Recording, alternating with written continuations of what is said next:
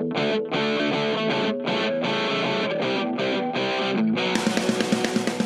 to The Grind, a podcast about the church planting process and missional strategies to make disciples of all nations.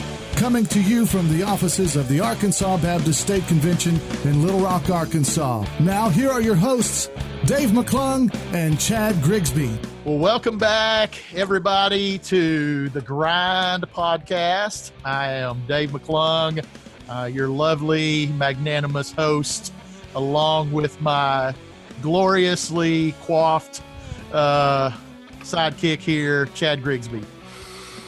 Thank you, Dave, for the lovely adjectives. Dude, your hair's getting long. I just have to say that. It is, isn't it? It's really poofing out underneath your hat there. Yeah. So what you guys listening can't see is Chad's a master of the flat bill ball cap, which I cannot pull off. It just does not work for me. And his hair's getting so long that it's starting to poof out underneath his hat. And so he's looking good this morning. This afternoon. Yeah, well, it was a hat kind of day, if you know what I'm talking about. It was a bad hair day. So. Yeah, you spent time working in a hot block party trailer this morning, did you not? Yeah, it's great for 93-degree weather. Yeah, yeah. We had a block party trailer go to Montana for 3 weeks, and it came back in a little bit different shape than it left. And so we needed to repair some stuff. But hey, it's working, and planters using it tomorrow, so that's good. Hey, that's what thousands of miles on the road and great use over 3 weeks will do to a block party trailer. So that's right. That's what we want. It should come back in pieces. That's right. That's right.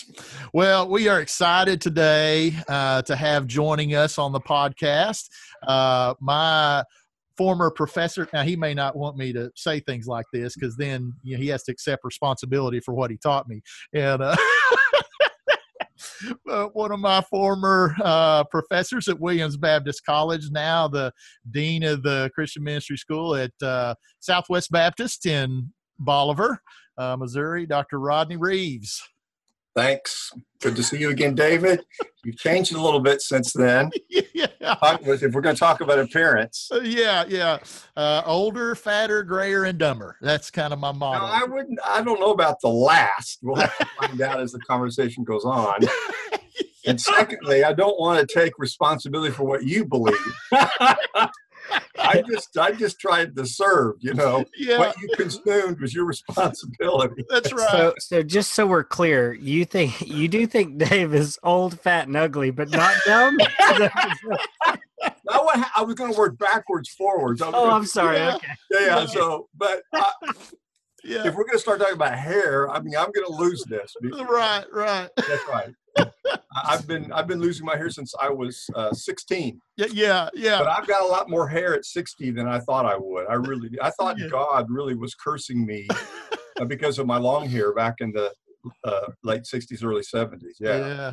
So that I've got so much. I'm proud of the growth I've got on top here without any aid of Propecia or whatever. And it's not gray. So that's right. A big shock. I mean, all my buddies are convinced I use some sort of product, But no, my dad, I probably got his genes with regards to color because his gray turned like just overnight. We visited family one time. We live in Arkansas all the time. I was at Central Baptist, pastor there. We came up to see him like one fall, right? And then we come back and he was dark-headed. 2 months later, he's gray. It's like, so that's going to happen to me. And people are going to be convinced, aha, we knew it. You quit using the product. Yeah. Hey, those who have listened to us for any length of time have come to expect this kind of behavior from us. I say old, fat, gray, and dumber because every time I open my mouth, I remove all doubt.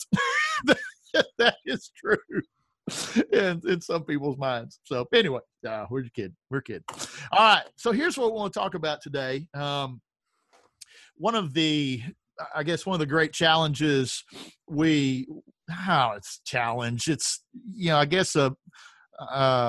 it's a challenge in dealing with some philosophies of ministry. Church planting is very much a missionary endeavor. and has to be a missionary endeavor for the church to grow, because you're not starting with anything. I mean, everything is from scratch, maybe a core group of people. So you're setting DNA, setting culture, from the beginning, in a particular context with a particular people.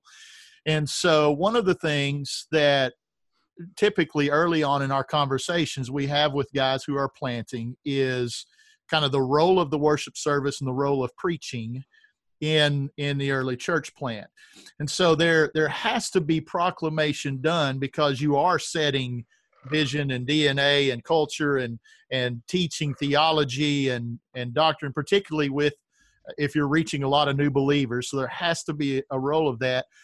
But far too often, church planners have a tendency to jump very quickly to preaching and the worship service being central and the missionary endeavors taking a back seat. And so what we thought we'd do was talk about in the early church and the rapid expansion of the early church, the role of preaching in the New Testament, the early church, how proclamation was done, maybe some of the just New Testament language about preaching, kind of how they talked about proclaiming the gospel, proclaiming the kingdom of God, and then translate that to a post-Christendom context in the West and what role preaching should play here, and what form it should take. So no pressure, in other words. That's a big question. Yes, it is. Yes, it is. Hey, you got 35 minutes. My mind's going like 100 different directions. It's a really good question. Yeah. All right. So let me just start with this. First of all, scholars have been using this expression recently, and I've really resonated with it. And that is, when you read the scriptures, especially, not only the Old Testament, but the New Testament, you see it in the ministry of Jesus, you see it in the ministry of Paul. There is a centripetal force and a centrifugal force. A centripetal is a magnet that draws us in, and there's a centrifugal that casts us out, so to speak, or compels us to go out. And what always happens, the centripetal force is the presence of God. Mm-hmm. When God shows up, people are drawn to him. That's what happened with Jesus. That's what happened with Paul when he's preaching and ministering the gospel by the Spirit of Christ. So and the prophets, longed for that God would show up and then people would come. And part of him showing up is speaking through prophets. It's speaking through the messenger of God. So when you think about that and then look at Acts through that context, think about Acts in the language of centripetal and centrifugal. Isn't that what happens? Yeah. You've got people coming together because of the ministry of Christ. And he says, you stay here. God shows up, Acts chapter 2.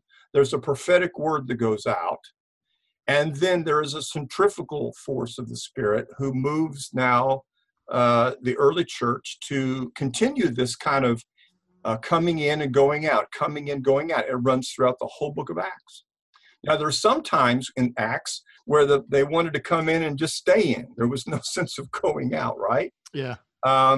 And then you've got some examples where the church maybe went too fast, or Paul went too fast, and that led him into some difficulties. So I think there is some biblical resonance in the story of Jesus, the story of the early church, the story of Paul's ministry that we can relate to. Now, like you said, we have even the way we think about church, the way the language we use, like for them, the church is a group of people. Mm-hmm. For them, the gospel is a way of life. It's the way of Jesus. For us, we think of church as a building. We think of gospel as a plan of salvation for lost people. So in certain respects, that language shows up in the Bible, and we have kind of our own way of thinking about it. And almost without really realizing it, sometimes we truncate the gospel. Sometimes we reduce it to something that is less than what it really was intended to be. Ultimately, the gospel is a person, Jesus Christ. The gospel is a person. And also we think of the church as a location, as a time and a place, when really the church is a people. So if you're operating with kind of the common parlance, church is a place where I show up once a week and the gospel is somebody up there trying to convince lost people to get saved, then I think you're going to miss what could be called, or what some call, the missional purpose of the fellowship, the koinonia of Jesus Christ. You miss what it means to be a follower of Jesus. You miss so much the robust truth of what the gospel is, should be, and always will be until Jesus returns. So perhaps if I put that before us as at least one kind of framework to think about this, then that might help us proceed with conversations about it. So what was going on then? What would it look like today? But I throw that out and see if you've got a response to that. Yeah, and I think, all of us have cultural filters by which we interpret and read, the biblical documents. And, obviously, we want to be good biblical scholars. And I think most of our planters would acknowledge that, look, the church is a people, not just a place where the people gather, but it is a people that have been sent by God, to the world with the good news of Jesus, as our, modus operandi, our force for being sent. And and it's not just the reason we're sent; it's the reason we're drawn together. It's right. both. It's both. Yeah, yeah. See, we're drawn together in koinonia because of the presence of Christ. Yeah, yeah. He is the reason we're drawn together, right? And then this for the same reason, then that centripetal force is our centrifugal calling. Yeah. So it's a back and forth. It's not, because too often we think of mission as simply a sending, but it's not just the sending. There's a mission to come to God as well as a mission to go to the people. Right. It's both and you can't do one without the other. Yeah. There's gathered and scattered, right? What's that, Chad? It's gathered and scattered, right? Yeah, and then think even about the gathering. We tend to reduce it to maybe, this kind of weekly time when we, for an hour, we call, we do what we call church. But the gathering in the early church happened more often than that. Yeah. And there was a sense in which, and this is what I try to emphasize to our students, we miss this because in the West, we're such an individualistic culture. Bluntly put, I don't need anybody to make it. Yeah, you're right. I mean, think about it. I don't need anybody. There's so much I can do for myself, by myself. I don't need you. I mean, I'll let you in my life, but I don't need you. Yeah. See? Yeah. But the early church, when you professed faith in Jesus Christ, at the same time, you're turning your back on your ancestral gods. Yeah. You are betraying your family. You're betraying your politic. I mean, and therefore you're also betraying your economic livelihood, because many of the trade guilds were built around a patron god or goddess. Wow. So, I mean, when you become a Christian, you have burned bridges like crazy. Talk about coming to or coming from, right? Yeah. And so Paul understood, he experienced this. He began to teach and recognize, and Jesus taught the same thing, that you leave your family behind because you get a new family. Mm-hmm. And the reason you need that family is you can't make it by yourself. Mm. Yeah. You can't. Yeah. In their world, you can't make it by yourself. So he really counted on, Paul did, Jesus did too, for this new family, this fictive family to come together where we treat one another like brothers and sisters and rely upon one another for everything. Economically, socially, spiritually, politically, everything. Yeah. And therefore, we were supposed to be together an alternate society as a witness to the world. So mission is not just me, like one soldier, one little lone ranger going out into the world by myself trying to conquer the devil. Paul sets it up this way. Jesus emphasized this. The witness is the church. Yeah. I can't be a Christian by myself. I can't follow Jesus by myself. The gifts of the Spirit are not located in one person, right? We need everybody to reveal Christ to the world. So then that's when the church becomes an alternate society. So it's not just a message proclaimed, it's a way of life, of self-sacrifice, of deference to one another, of giving, of generosity, what Paul called grace. And it's that alternate society was the centripetal kind of pulling of the presence of Christ, changed people. And then as they move and live and have their being, they still are, Paul is still a tent maker. Yeah. Right? Yep. And so you've got the example of him laboring with his own hands as he lives and moves and has his being in the world, we would say. He was convinced that he would be a light shining in the darkness. But it was the light that was to draw people back to Christ, not the lone outpost. Right. And it was his way of life as much as what he said that was to reveal the presence of Christ in him and in the church. Yeah. And that may be the greatest disconnect we're, I guess, experiencing now with the way we gather for worship, and really how we limit that way of life to a gathering for worship. Acts 2, they, as anyone had need, they would sell possessions and give to those needs. They kept feeling a sense of awe and wonder at what God was doing. They broke bread from house to house, praising God in the temple daily. This rhythm of actually doing life together day by day, we've replaced with a Sunday gathering. Yep. And elevated a preacher in the midst of that. Yep. To do for somebody what they should be doing together. That's exactly right. You still need a prophetic word. Sure. Yeah. Right. But sometimes, and Acts tells this story, sometimes the prophetic word doesn't come from the apostle. Sometimes it comes from somebody else. Like Agabus, you need a community that comes together, that's sensitive to the Spirit, that's reading the scriptures. Paul's constantly referencing the scriptures. Peter does the same thing, right? So this is not making it up as you go. This is the story of God that goes all the way back to Genesis 1:1. This is a story that's been going on for a long time. Mm-hmm. We're not inventing anything. We're entering the narrative by really as the beneficiaries of all that God has done up to this point. And now we enter the story of Christ because he has redeemed us together, and he will continue to redeem us to the end. So then we live this narrative, and it changes everything. It changes the gospel changes the way you see the world's priorities compared to ours. It changes the way you see yourself, realizing what it truly means to be a new creation in Christ, where old things pass away and everything becomes new because of him.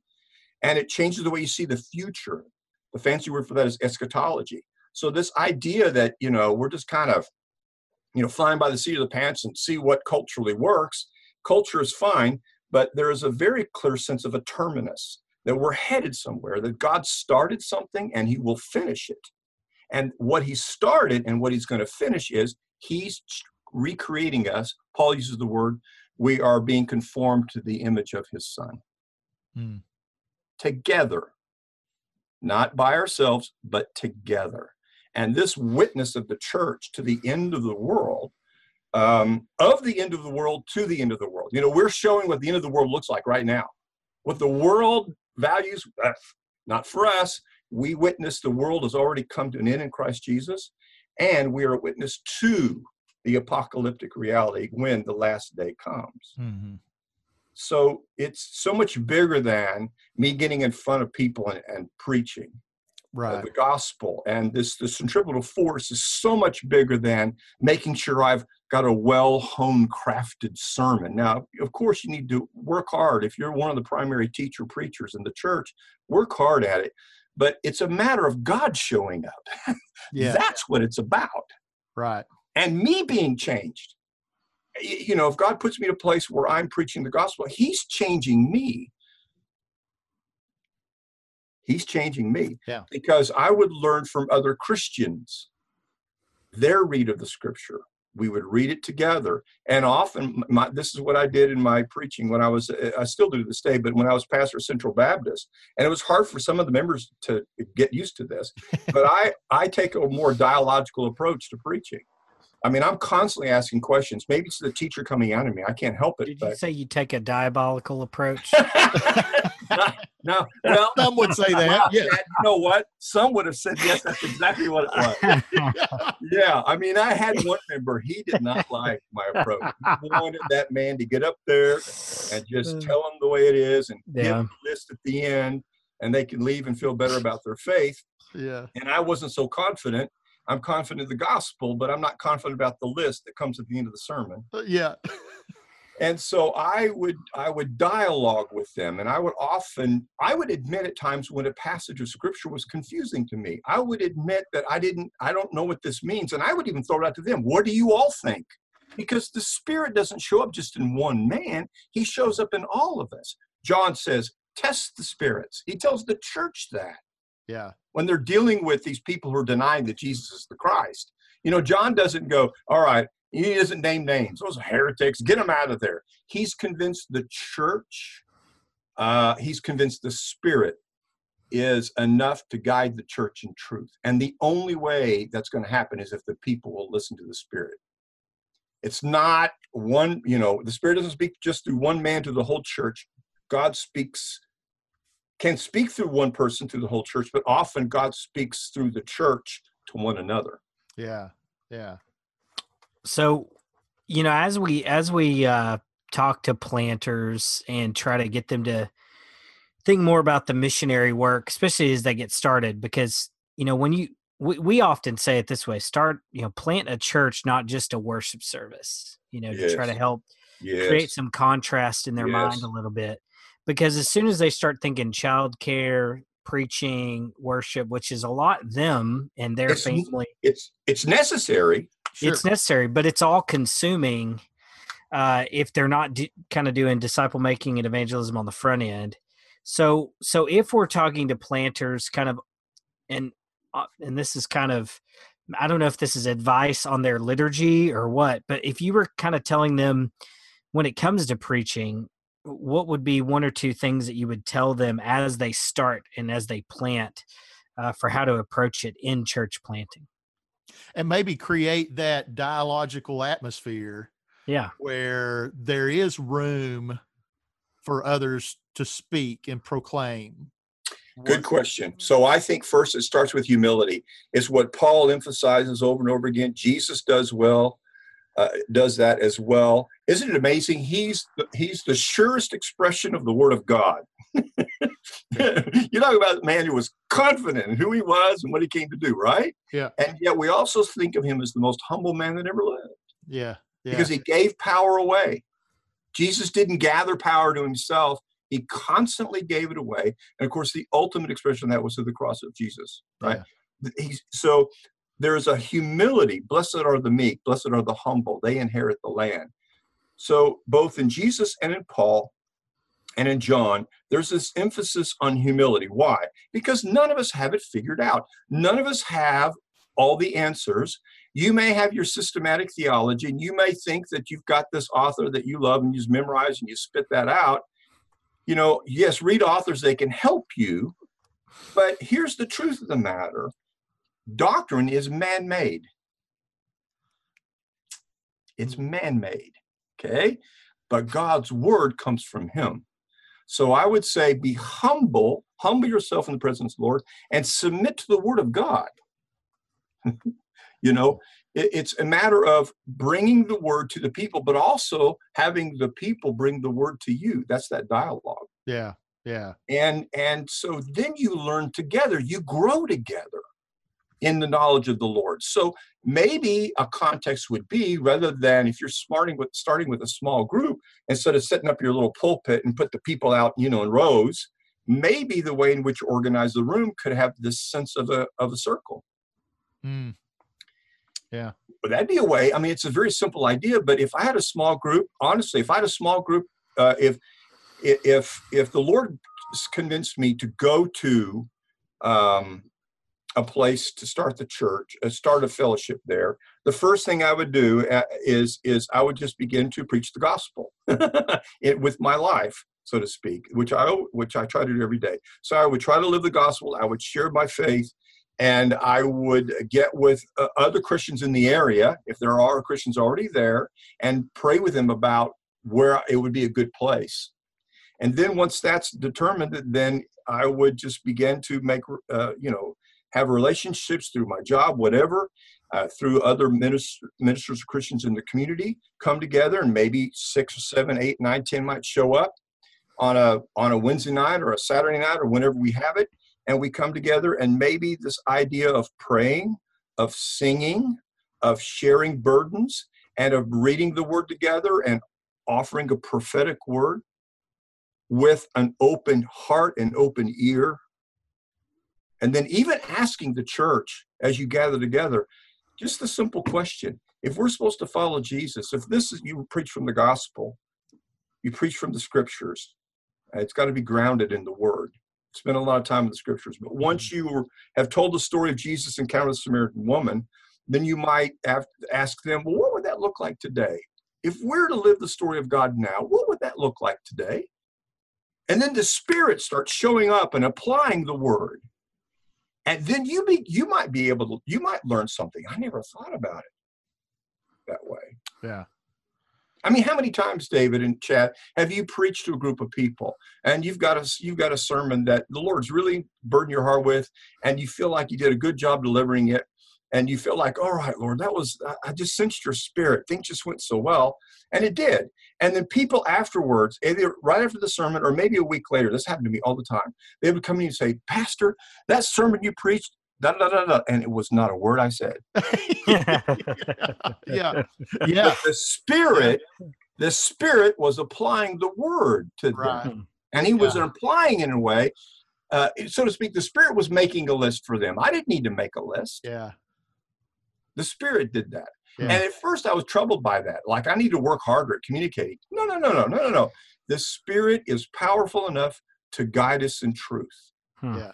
That draw us to the scriptures, to read the scriptures together, and then to learn how to live out our faith, live the gospel every day. I always wondered what was happening when people said that. So now I'm so glad to know I can blame the Holy Spirit on that. Yeah. Well, that's the way I've rationalized. Yeah. No, After all, we're such excellent communicators, right? There's no way. Listen, that's really good. Yeah. I've never heard anybody really put it that way before. Yeah.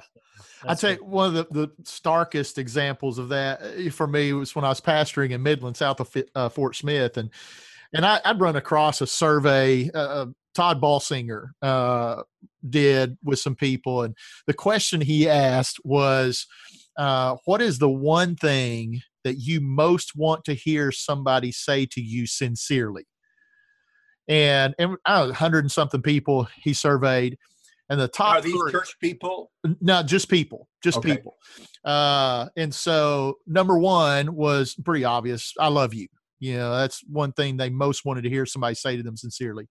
Number 2 was, I forgive you. You're forgiven.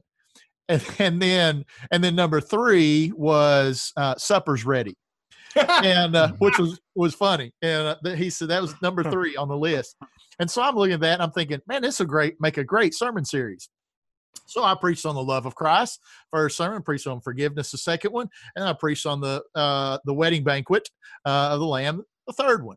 And so there was a couple visiting our church during that time, and that had some issues in the past, some divorce issues, a lot of family squabbles, and this whole family was on their way kind of to Jesus at this point. And so I was having lunch with the niece of this couple not too long after I finished this series, and she told me, she said, my aunt and uncle are going to join the church.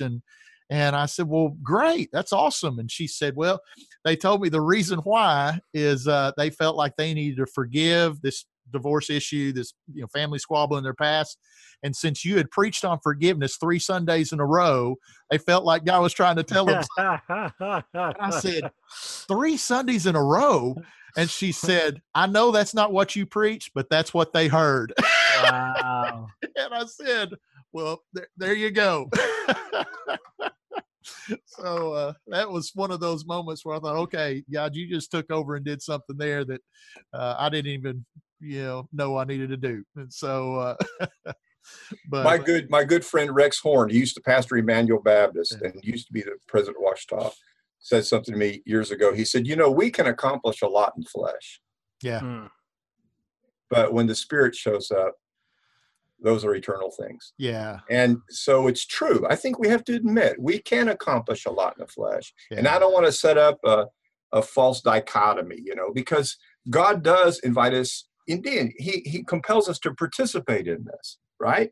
Yeah. He just doesn't drop the message down from heaven. The Word became flesh and dwelt among us, and he said, "Follow me." So we get to participate in this. So, being virtuous, reading the Scriptures, humility, the fruit of the Spirit, working hard at trying to follow Christ, and then when you can't do any more, then you begin to realize it takes other people to do this. I can't do this by myself. Yeah.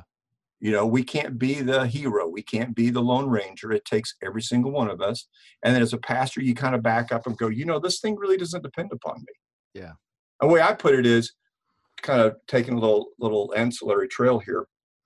God, you called me to do this. You got me in this mess. You need to take care of it. Yeah. It's really him. And if we're willing to give ourselves as a gift because he's gifted us, then to me, that's the essence of grace. That's the essence of what it means to be in ministry. Yeah. And recognizing the giftedness of everybody, that God gifts us, and then we're meant to be gifts to one another. That's the church. The word for gift in Greek is charisma, comes from the word charis, which is grace. Yeah. And there's a joy, another Greek word, chara, which comes from the same root. There's a joy in recognizing that we are gifted by God and meant to be a gift because we are graced by him. Yeah. When that happens, I don't care what it looks like culturally. I don't care what kind of programs you have. When there's a very clear sense of this centripetal God showing up and we're being gifts to one another, the world goes, I need that. Yeah. The world knows they need grace. They know. And it's what sets our religion apart from all others. That's what sets Jesus apart from all others, is the mercy and grace of God. Yeah. I heard Ron Martoya say one time that you don't have to convince people they're broken. They know they're broken. They just don't know what to do about it. Yeah. And we have the hard to confess it. Yeah. Right. Yeah, it is. Yeah. But you're exactly right. So we've opened a kettle of worms, haven't we? Because if you're wanting something programmatic, I haven't helped you out much. No, and that's really kind of what we're trying to steer away from, because I think we've got the programmatic. What we don't have is the Spirit-led necessarily, and the communal aspect of that. That's what I think, and you and I talked about this the other day, and folks on podcasts, this is no surprise to them. Alan Hirsch has become a good friend, and his Forgotten Ways book and his whole reading of Ephesians chapter 4. And there seems to be a recapturing. He's trying to recapture that everybody gets to play. Everybody is gifted in some way, whether it's apostolically or prophetically or shepherding, whatever. Everybody has a role to play in this, and we've relegated the role of the leader to just that shepherd teacher model and we're missing the centrifugal. We've got the centripetal. We want to draw people in, but we've missed the centrifugal force. I think even we're missing some of the centripetal, David, because if we think of it only as come so you can hear me preach, that's not what the Scripture's about. It's about us coming together, needing one another to be church for one another. That's what it's about. Needing Christ in each other. That's what it's about. Yeah. And one of the gifts is the prophetic word. That's absolutely. Yeah. And then with that, then the centrifugal happens. Yeah. It's the Spirit that compels. If you have to be browbeat into living in the world as a Christian, you drag your knuckles out there and go, okay, here I go. Like that Lone Ranger mentality, I think you're taking yourself too seriously. I think the hope of the world in Christ Jesus is the church. Yeah. You can't do it by yourself. It's the church as an alternate community. And think about if we were to live Paul's vision, neither male nor female, Jew or Gentile, bond or free, slave or free. In other words, if economic, gender, racial, all those tensions that the world often is rife with, hatred and conflict and what divides us in the world, if the Spirit showed up and we saw we need each other, not just because of the spiritual giftedness, but we look around and go, oh my goodness, these people are not like me at all in our race or ethnicity or our economic status, but we're mutually submissive to one another. That was revolutionary for Paul. I mean, can you imagine? And say, let's pretend in Paul's church in Corinth, right? They had like at least 5 house churches. Let's pretend that in the one where all the slaves were meeting, that there's a slave who has the gift of prophecy, right?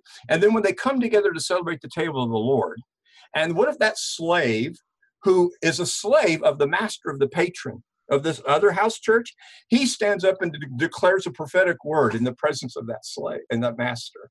Can you imagine how revolutionary that would have been? Yeah, yeah. Or for slaves to sit right next to masters and to serve one another. Yeah.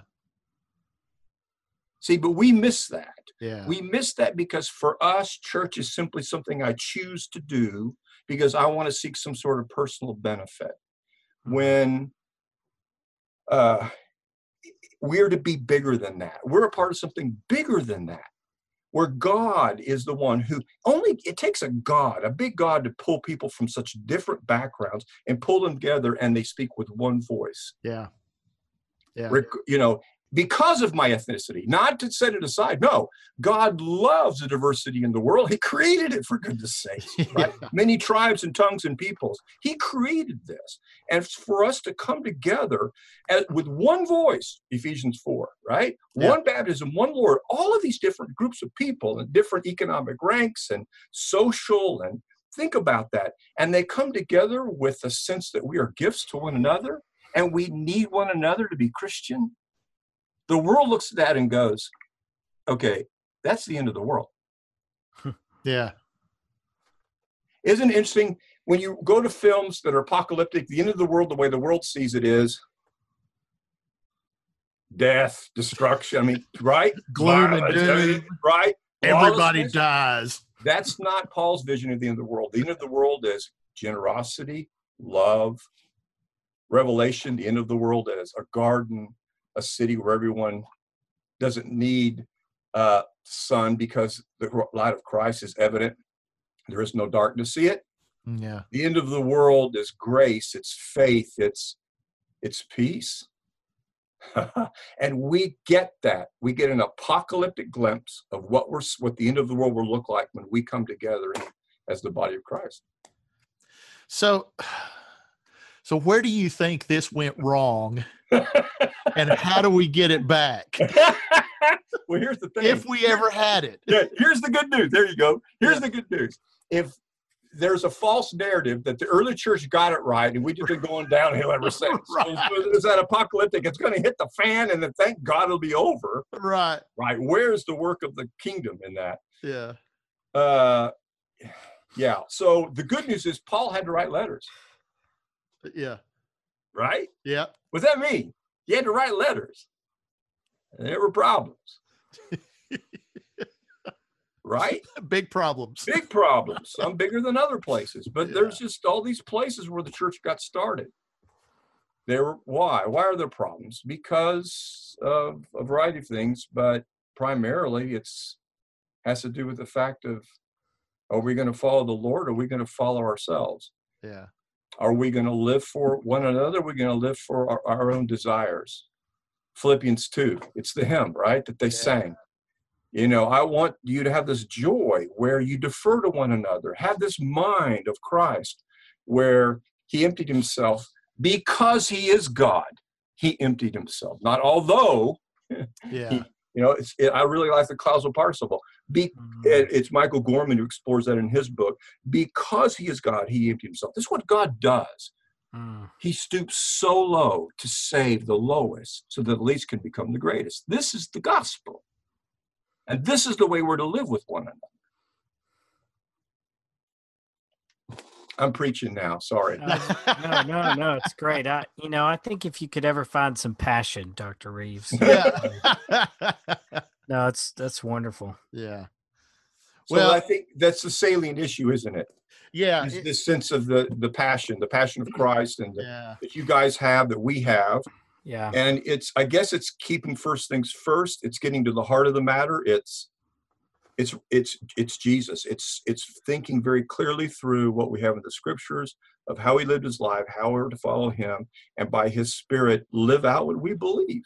Yeah. That centripetal force will be enough. It will be enough to fling us to the edge of the earth, the ends of the earth, into the last day. It has been and it always will be. It's interesting you mentioned Acts chapter 2 and the early church kind of being the pinnacle, because I hear a lot of people talk about, the community of the church and day-to-day breaking bread and in each other's homes, and we ought to be this community. And then, they talk about devoting themselves to the apostles' teaching and how we should gather around the word and all this. But I always find it interesting that what seems to be missing is people saying, hey, how many of us want to sell everything we have? There you go. There you go. It's prescriptive until you get to the part about radical generosity. Sell what you got and give it to your pastor. No. Now we're talking descriptive. Yeah. So you start that with your core team. You get to the week 3 of radical generosity, and you're going to lose a lot of people. Yeah. I found that extremely hopeful, what you said about Paul writing letters, that, there were obviously issues. I mean, you look at the first part of Revelation, and the churches, I got this against you and this against you. But that is extremely hopeful for us. That's it. Real well done, Chad, because we typically look at those critiques and say, for some reason, that's God or Christ or Paul being harsh. Not at all. It's because he believes. Right. He knows, not just believe, he knows the hope of the world is Christ, Paul. Jesus knows that we are his body. So that's why the critique comes. It's an act of reclamation. Yeah. He's reclaiming us through the prophetic word. Yeah. Yeah. And the hard part for us is to humble ourselves and to admit. Yeah.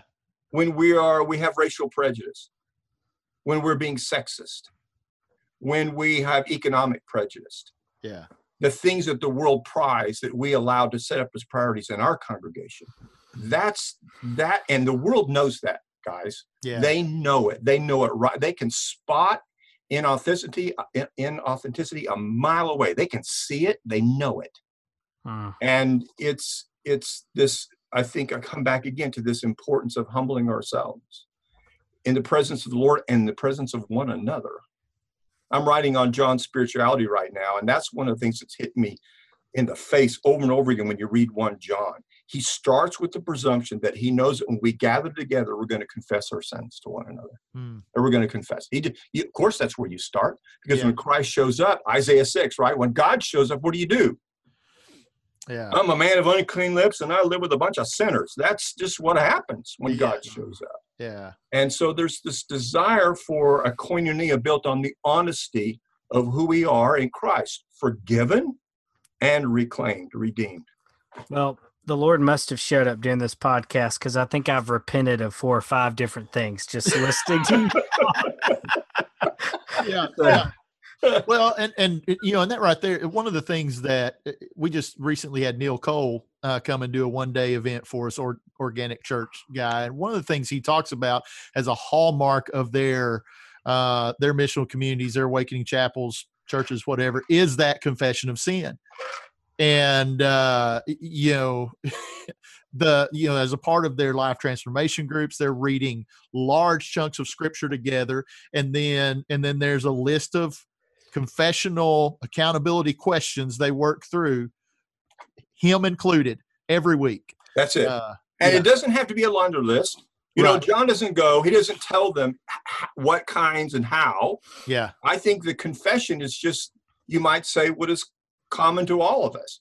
Confess pride, confess arrogance, confess lust of the flesh, lust of the eyes, the pride of life, confess greediness. It doesn't have to be someone standing up and airing the dirty laundry. Nowhere in the New Testament does that happen. Right. In fact, Paul says it's wrong to speak of the deeds of darkness. We're not supposed to do that.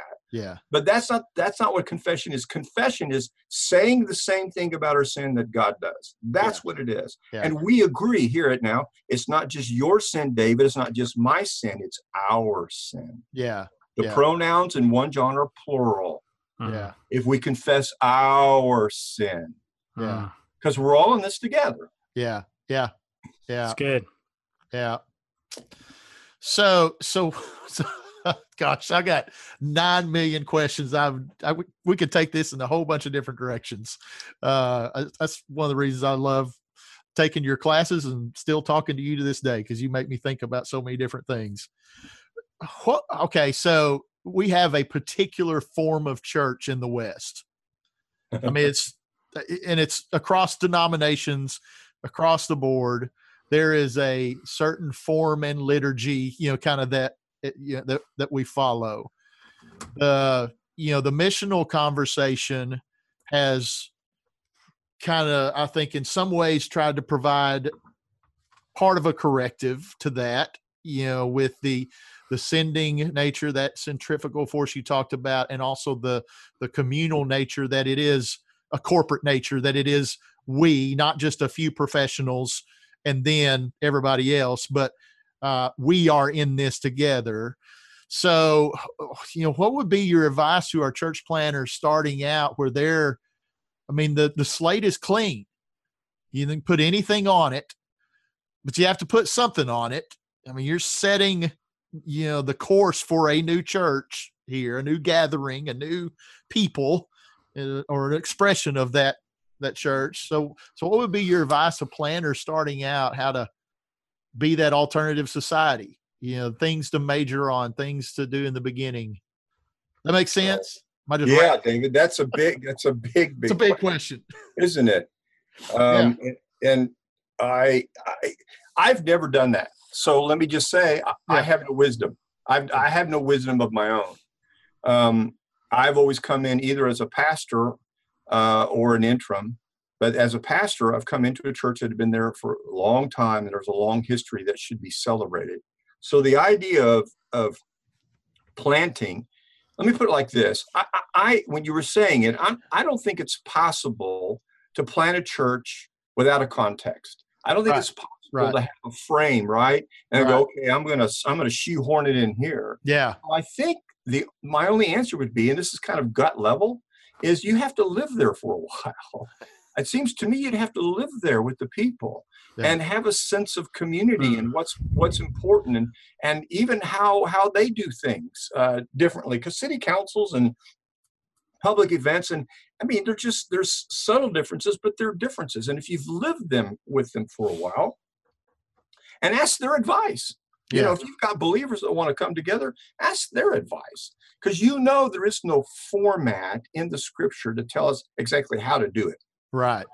I mean, we understand that the Christian liturgy generally came from, we think, the Jewish synagogue, which generally came from the temple liturgy, which generally comes from, some evidences in different books like Psalms and Song of Solomon and the prophets and especially Leviticus. So any kind of format is going to be culturally informed. It's going to be contextual. Yeah. So I would say that just be sensitive to your context. Yeah. And then think about just the basic building blocks of the centripetal that we've been talking about, and then think of different ways in which that can manifest itself. Let me recommend a book. It's not programmatic, but it's a really good book that's hitting all of these things that we've been talking about. And it's Scott McKnight's book called A Fellowship of Difference. And the different is like different from this. It's not different CE, but it's difference RENTS. A Fellowship of Difference. And what Scott does in that book is not only put before the reader what we've been talking about, but he has conversations with pastors in a variety of contexts. And he brings that into discussion, and the stories that he hears from them, and the stories that he himself has experienced. And I think that's an excellent book that's trying to be, if you will, issue from Paul's vision of the church, and then trying to ask the questions, well, what would it look like in light of the things that separate us in culture? Yeah. And then how the church coming together. Because I like Chad, his joke is well put, and that is, we're very selective in what we think is prescriptive in Acts. So we're not saying, sell all your property and give it to your pastor. We're not saying that, because Acts is not prescriptive. It is descriptive. Right. And you have to do a lot of work, don't you, to figure out why was that so important? Well, the reason it was so important that they sell it is because, like I said, they turned their back on they needed each other economically. Yeah. We don't have that today. Believing in Jesus in America, no matter where you are, doesn't mean you necessarily cut off all economic prospects for yourself. Yeah. So the need to sell your property is not there to take care of one another. However, I think the spirit behind those words are just as important. It's to set up some sort of opportunity for them to become dependent upon one another socially, economically. Yeah. When you talk about the first thing Jesus always looked for were the people in need. He's always looking on the margins, right? Because the people who are the rejects, the cursed of God, that's where the kingdom shows up first. Okay? Yeah. So you can find the poor and the hungry and the naked. There's a good place to start. Yeah. Bringing resources to help. Provide opportunities for, just like all churches do this, but of helping marriages in trouble, or families that are having a hard time because they've got a son who's in jail. I mean, there's all kinds of possibilities, right? But if you come together and share one another's burdens, in whatever context you want to put that in, then what issues from that is this real desire, again, here the centripetal and then the centrifugal, to go out and as Jesus said, when you do it to the least of these, you've done it to me. Mm-hmm. Yeah. So again, I haven't answered your question because I don't think I can, Dave. Yeah. I don't think I can. I can't. I've never done it, and so take my words. That's why I'm reticent to give you a program, or I think you do this first or that first. But the first thing I would say to repeat is live there for a while. Yeah. You just can't show up and go, I'm going to start a church. I think you have to live there for a while, wherever it is. Take on flesh and dwell among them, right? There you go. Yeah. Brian Sanders, who oversees the Tampa Undergrounds, a collection of micro churches in Tampa, Florida. And we were talking at Exponential Conference last year, and they got like 175, maybe more than that now, of these local micro expressions of the church. And then they all come together, yeah, there you go. For fellowship. Yeah, for fellowship and worship and sharing meals and all that stuff. But they have this day in, day out living the way of Jesus among a people that need to see the way of Jesus lived out.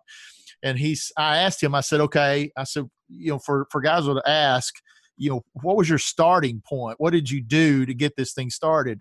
He said, I moved into a neighborhood and lived there for 10 years. Oh, see, there it is. Yeah. There it is. That was his answer. And that's one I'm inclined to think that was intuitive for me. Yeah. And so he's done it. Yes. And so they've been there over 10 years now. And he said, we just moved into the neighborhood and started looking around. Okay, Jesus, where do we need to go? Who do we need to I love that. Gospel from? Yeah. And I love that. Just continue to expand. He's an incredible guy. That's what Paul did. Now, there are reasons why Paul went certain places. I mean, the reason why he goes to these urban centers is because he's a tent maker. He's got to make a living. Yeah. Roman roads connected them. And there's some practicalities as to why Paul went where he went, why he moved west. He's a Roman citizen. I mean, so all of these things matter, but so you don't have to pick the most remote place, right? Paul didn't go, okay, the Spirit's charged us in Antioch to take the gospel to the ends of the earth. Let's go to India, which they had probably heard of but didn't know much about. Yeah. No, there are reasons why he went certain directions, right? Yeah. We may have the same kind of practical reasons for where we go when we go. Yeah. But the point is, wherever we go, wherever we live, and this is not just for planters, it's for all of us, is we incarnate the gospel together. Yeah. And it's not up to each one of us. It's up to all of us. Yeah. And I think that takes the pressure off. Yeah. Well, I tell you, Boy, we haven't solved anything today, have we? Well, see, that's my trade, Dave.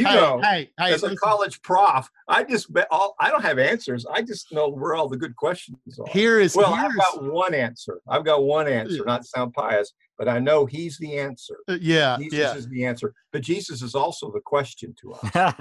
Right. He's the question.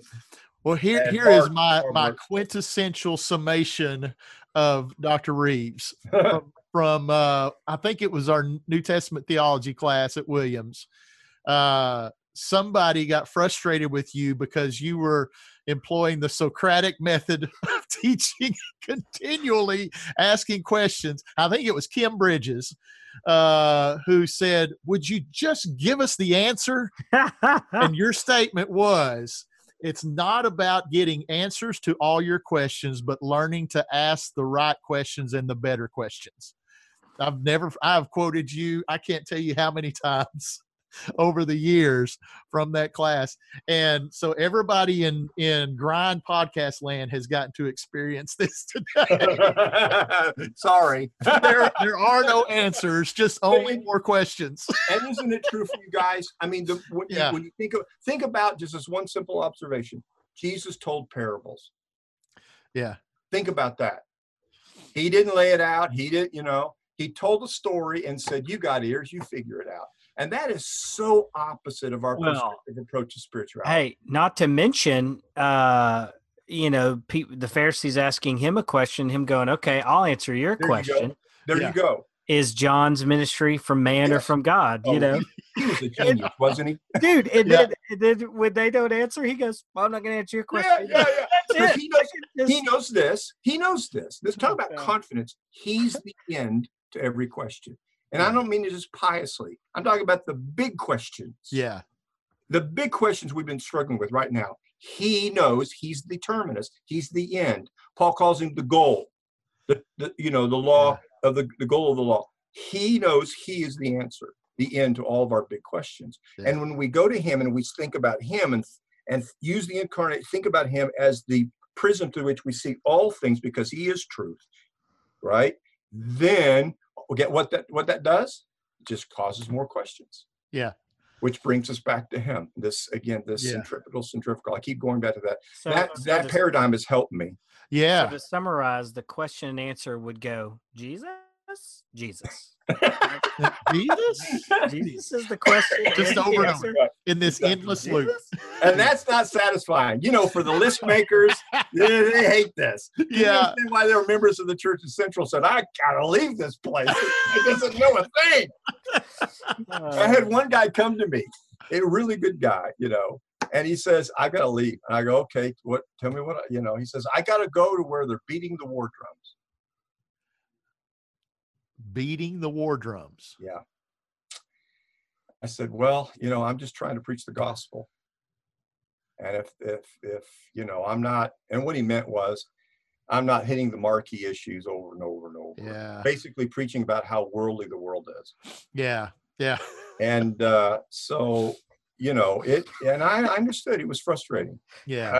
As a matter of fact, they had an expert come in. They brought in, not they, but we had an expert come in and he listened to my preaching, and he basically said, "You're not going to get the results that you want." Because, and I said, "Look, it's the parables of Jesus that's captured my imagination." Yeah.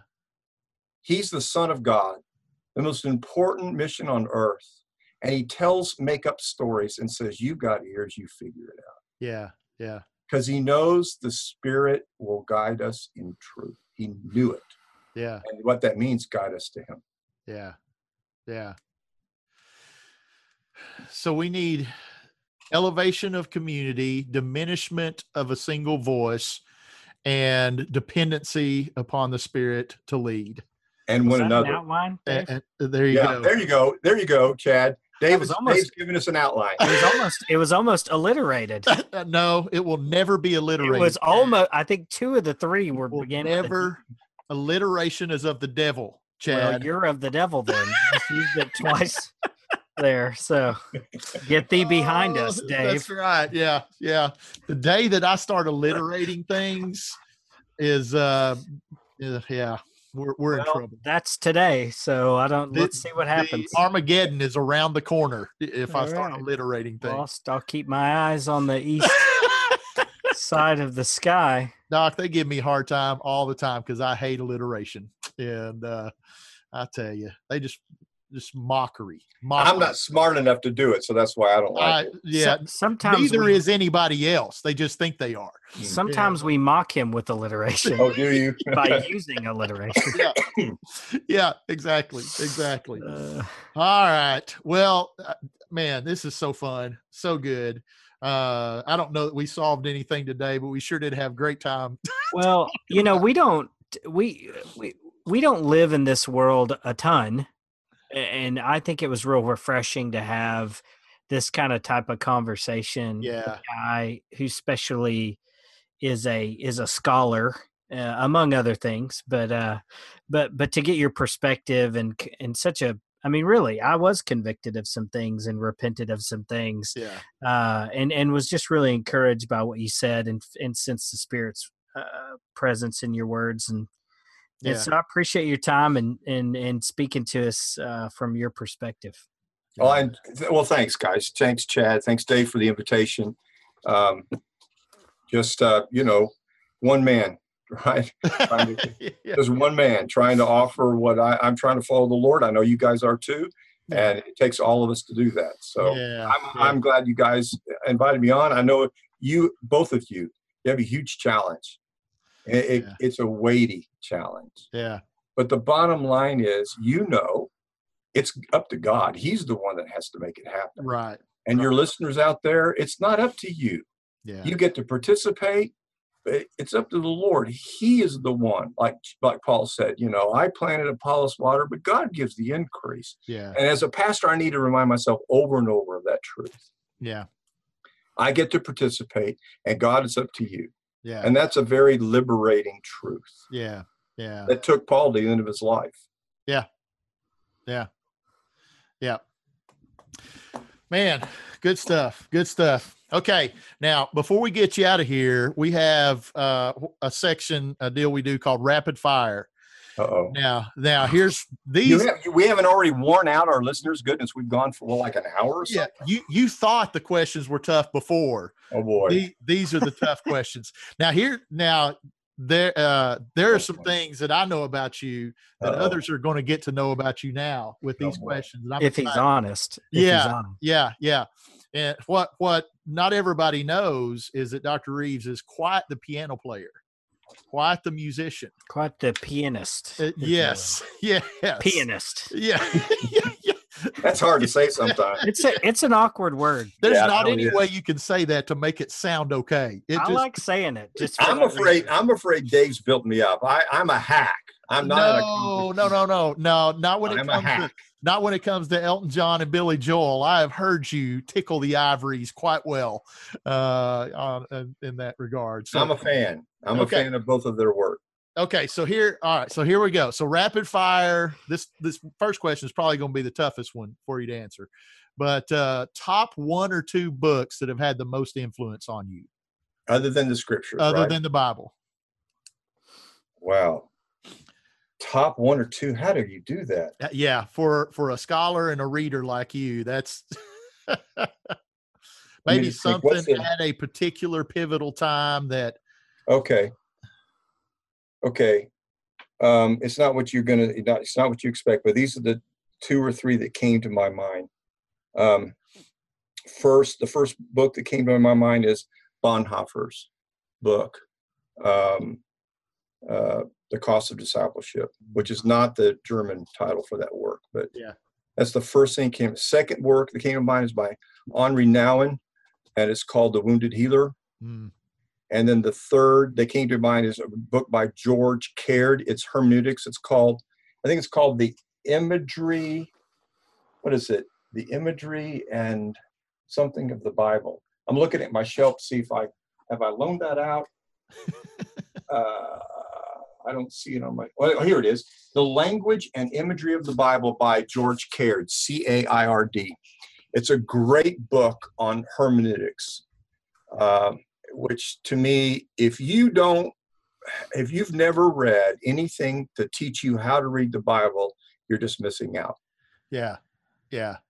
Those 3 books just came to my, those are the first 3 that came to my mind. All right. What about your top strength and weakness in ministry? Oh.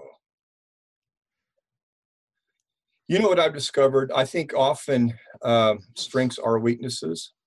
Gifts are always. Gifts can function as a curse. Yeah. So a lot of people have said that in this podcast. They say their strength is their weakness. Same thing. And so for me, I have this.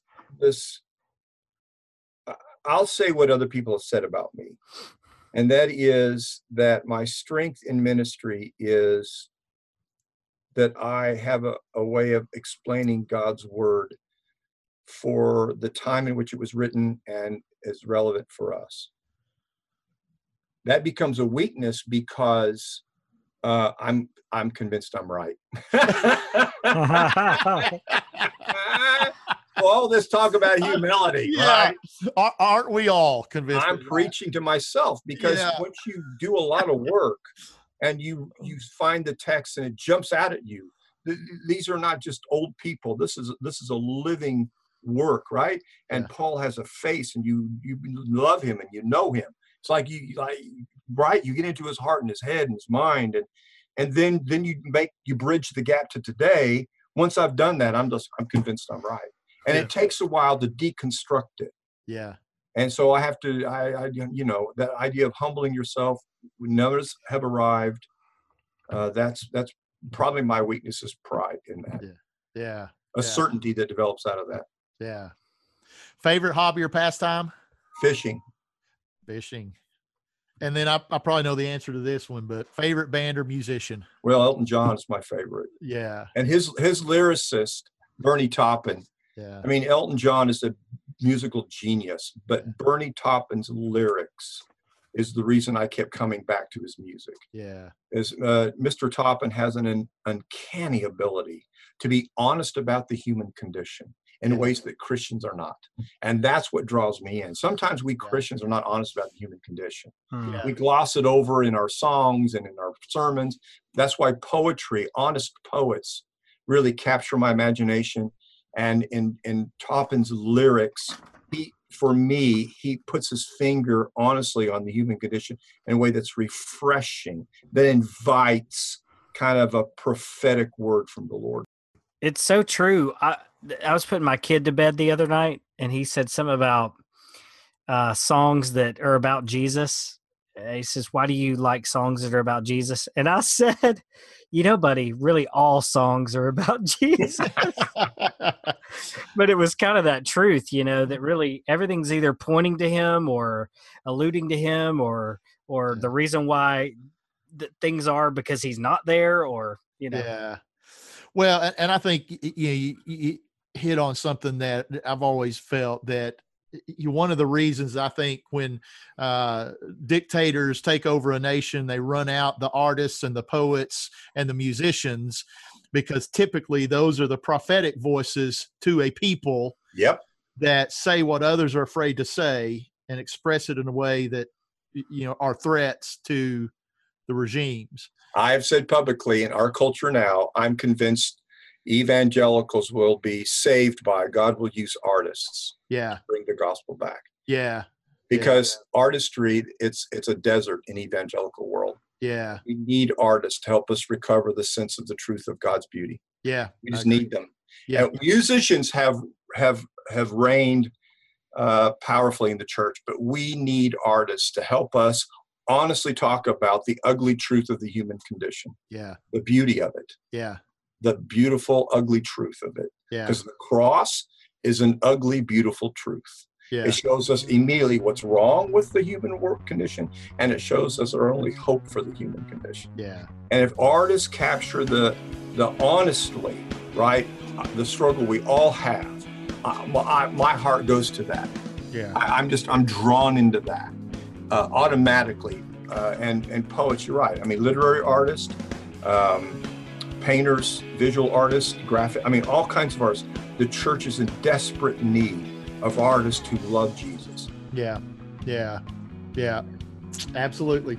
All right. Well, Doc, thanks so much, man. Always great to talk to you, and thanks for coming on. And we're going to have you back, and we'll pick another broad, expansive, unsolvable topic to wade into with you again. I'm happy to do it. Yeah, that'd be fun. That'd be fun. Thanks, guys. All righty. See you, everybody, next time on The Grind.